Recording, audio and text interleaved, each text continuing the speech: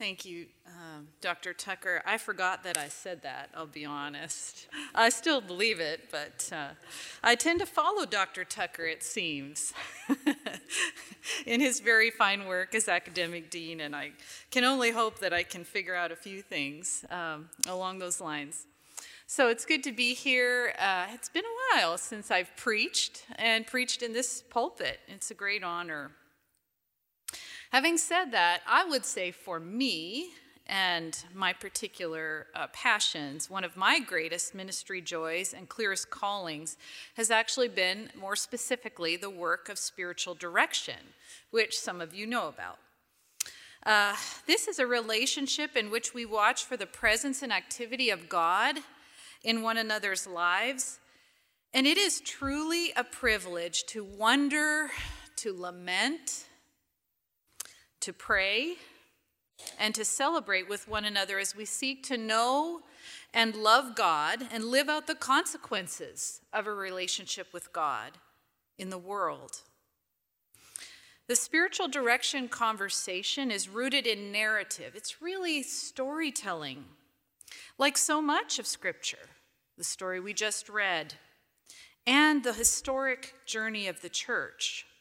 Somehow, by God's loving design, our tiny stories become part of our Creator's great story of engagement with humanity. There's a certain vulnerability in the ministry of spiritual direction as we seek to, best we can, tell the truth about ourselves. And this creates spiritual community. We encourage storytelling here in small groups for faculty, staff, and students. And all of you who are students already know about sharing a spiritual autobiography, and most will be involved in group spiritual direction in semester 3. So if you didn't appreciate those opportunities for honesty and vulnerability, you can blame me for that. I'd like to begin today by telling a heartbreaking yet hopeful story that has been told in spiritual direction about the powerful work of God and the healing that is possible through spiritual community. This is a story about Helen, who gives me permission to write about it and share it with others. Helen sensed a call to some kind of ministry in her teens, and so she began the journey by leaving home and spending a few years in a young adult mission program. She met someone in the program, they married, and they looked forward to years of ministry together. Helen loved to study and ultimately came to seminary to continue her preparation. It was during those years she noticed something was not right with her husband. She couldn't put her finger on it at first. After some months, she finally discovered the cause that shook her to the core. Her husband was struggling with substance abuse. She describes being utterly stunned by what was evolving right in front of her. As people of deep faith, they responded with both fervent prayer and Alcoholics Anonymous. She talks with clarity about the experience she had of discovering that the illness was not her husband's choice. And with God's help, there was real hope for long-term sobriety. In the time that followed, he had many periods of stability and success, but there were also difficult days when Helen found herself hunting frantically for hidden bottles and driving him to the next AA meeting. They began all over again to count the days. 1 day, 1 week, 90 days, and so on, seeking long-term sobriety. Helen describes an especially low moment when she drove past a familiar liquor store and was tempted to walk in and smash every bottle in the place. Learning about codependence and the work of detaching with love became an important part of her journey. She says that she eventually quit praying, "Why, God?" and instead began to pray, "What is mine to do?" The serenity prayer became a constant companion. Lord, grant me the serenity to accept the things I cannot change, courage to change the things I can, and wisdom to know the difference. It went against every natural inclination to stop helping, to stop trying to fix the problem in an attempt to make things right. Over the decade that followed, she prayed and prayed and prayed some more. Helen remembers a time when she read from the biblical book of Revelation, chapter 5, about bowls filled with prayers, rising like incense before the God of the universe. She pictured such a bowl with her name on it, overflowing with thousands upon thousands of prayers. At one point, hope arose with a new diagnosis and treatment plans, but ultimately Helen's husband passed through a final stage of serious mental illness, and it became clear that she and her children were no longer safe. He chose to leave and to live with others from AA. Helen says she experienced a sorrowful peace in this, and yet also a certainty that this had been the right decision.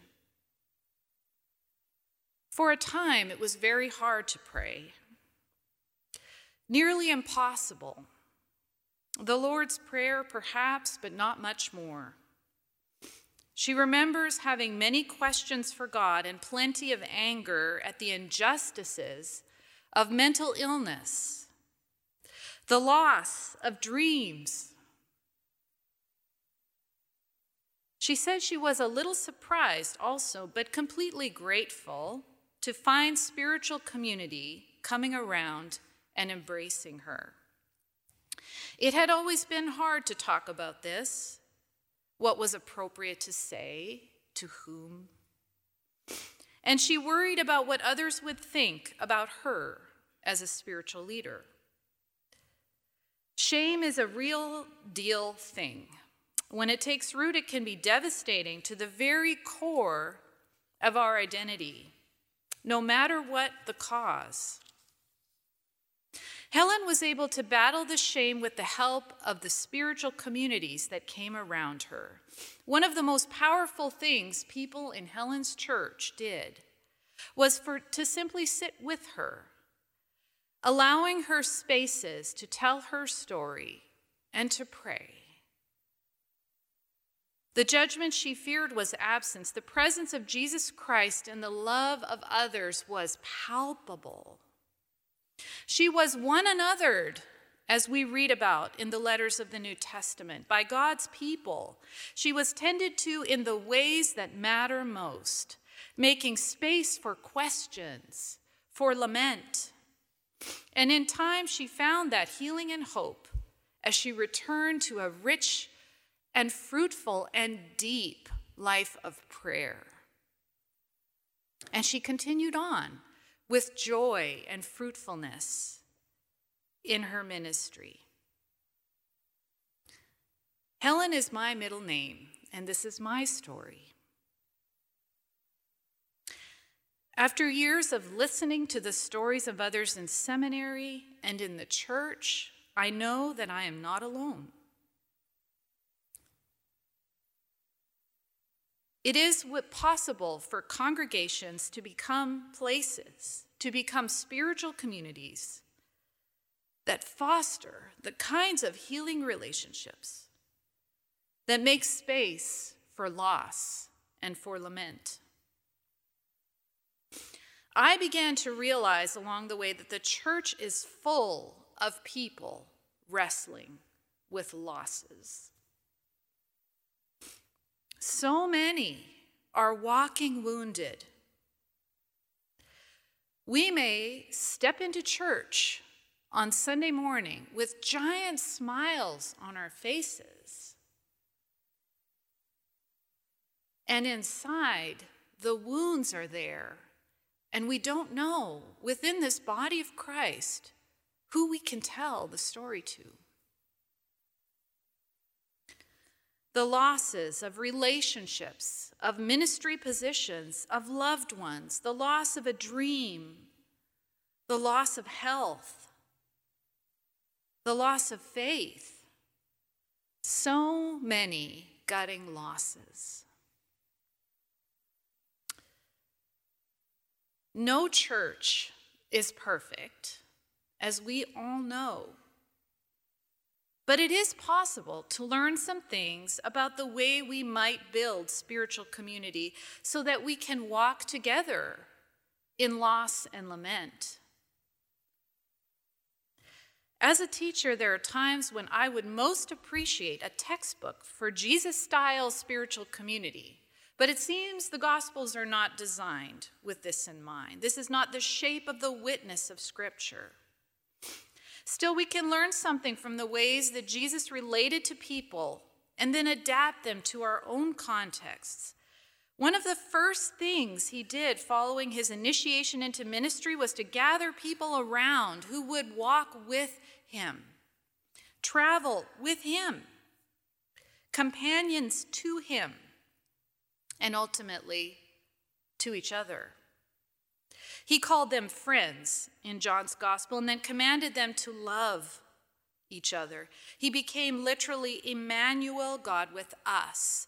Not God with me by myself in my spiritual life or with you in your spiritual life, but God with us together, walking with one another, a hands-on creator of honesty, vulnerability, and healing spiritual community. On several occasions, we see Jesus making efforts to train his followers in the work and the process, I believe, of spiritual community. One wonderful example is this encounter with the disciples on the way to Emmaus. And we see here this commitment to presence and discernment. So a couple of thoughts about this story.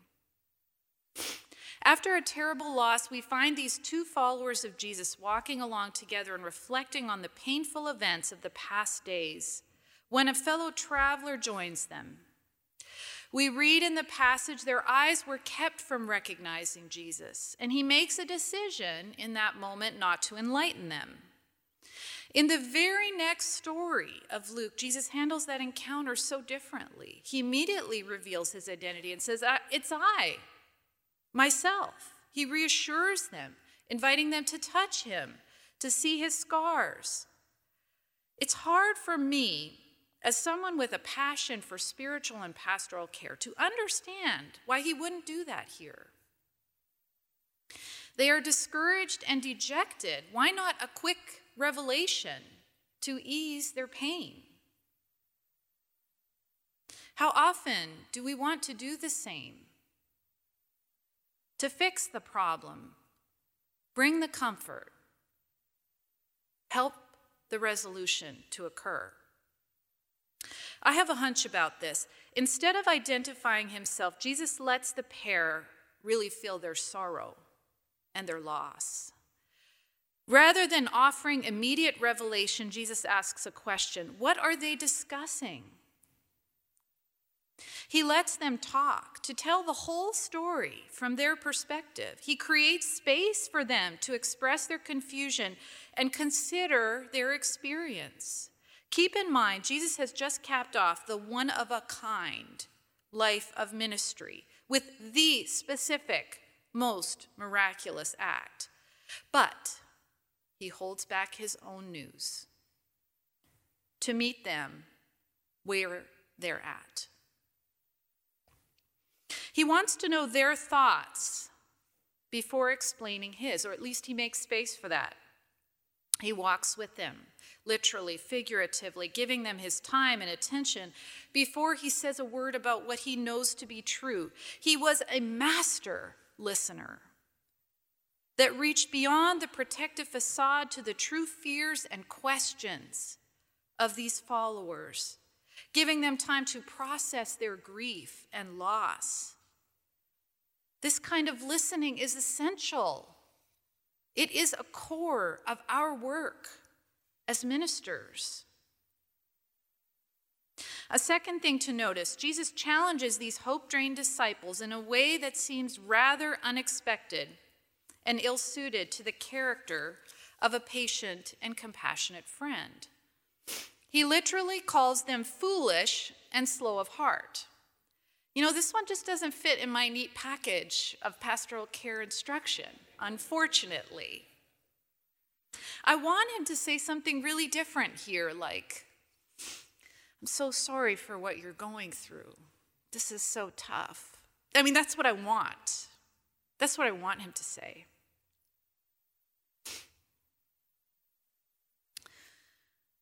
There may be a time when we are tempted to call someone foolish.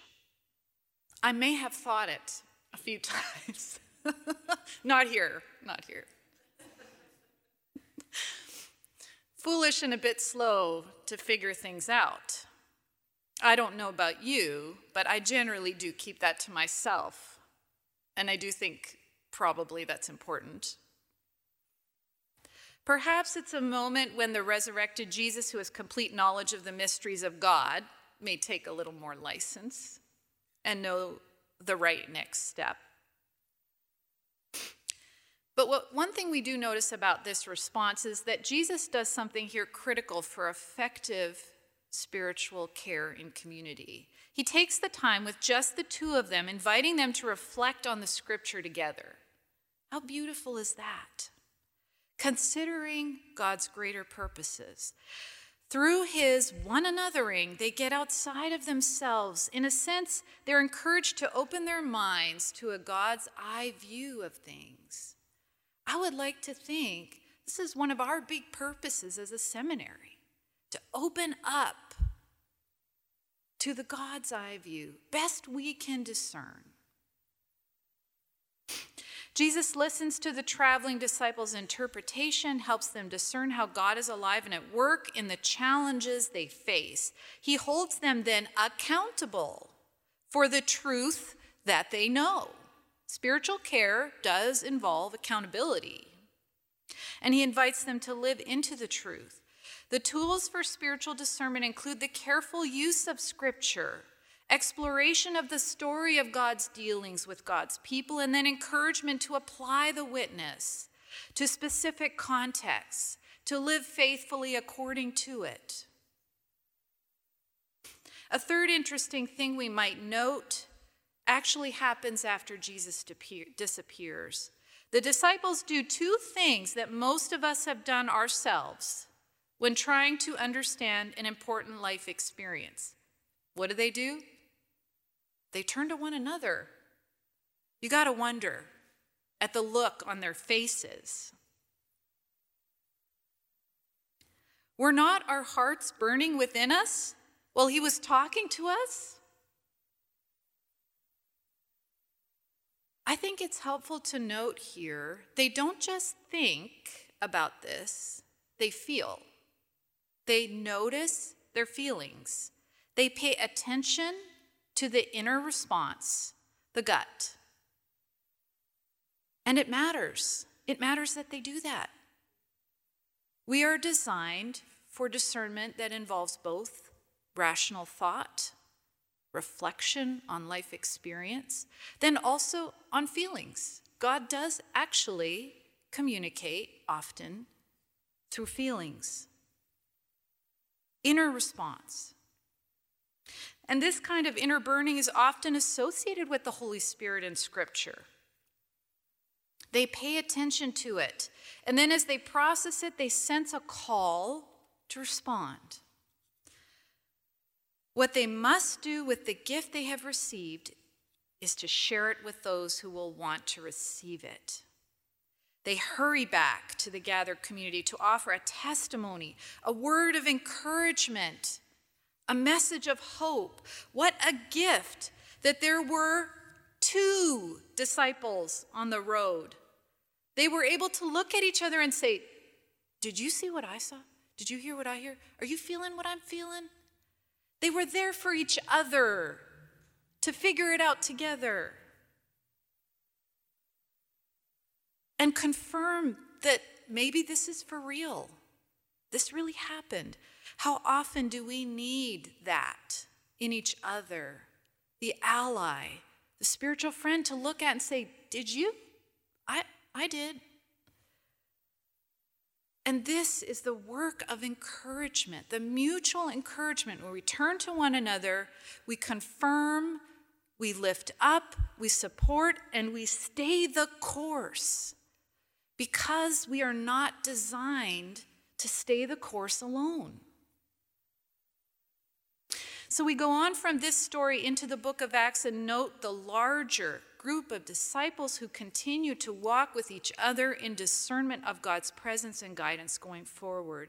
They literally live out the consequences of the truth of Christ that they have witnessed. Another essential aspect of this kind of spiritual community is paying attention to those nudges of the Spirit, the constant comforter, advocate, and then respond in action for the sake of God's purposes in the world.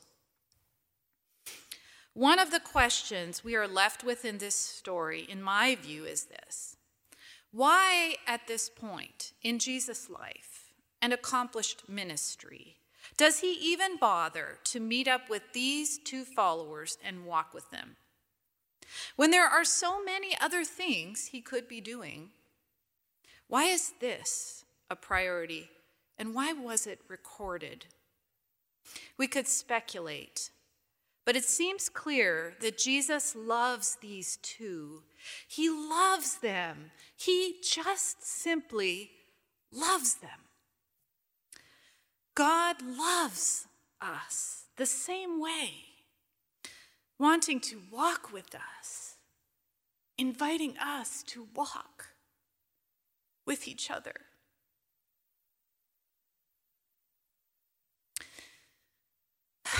In a time of deep discord and distrust, I wonder if we don't all have this calling to ask, how am I designed? How am I called to walk with others? What is mine to do right now? What is mine?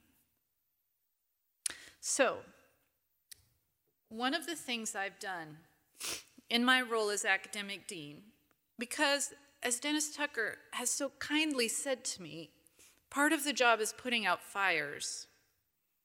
We don't have a lot of fires, thankfully. I really thank God for the love in this place. It is very, very special.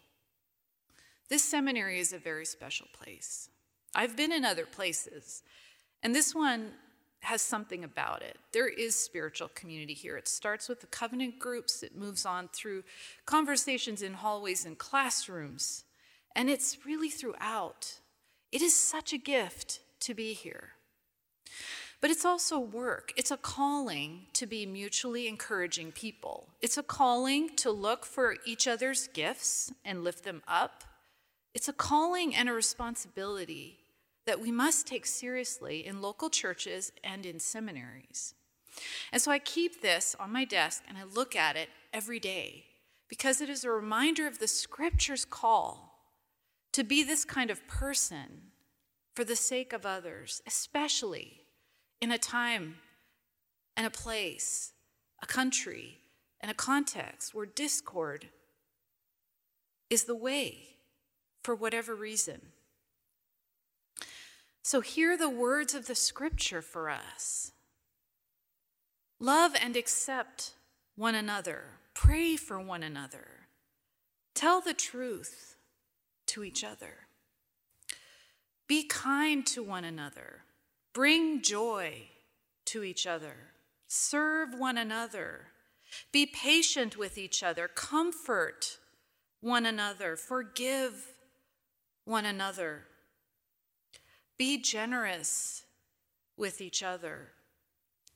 Honor each other. Honor each other. I pray this for each and every one of you and for the places in which you will serve. Let's pray together.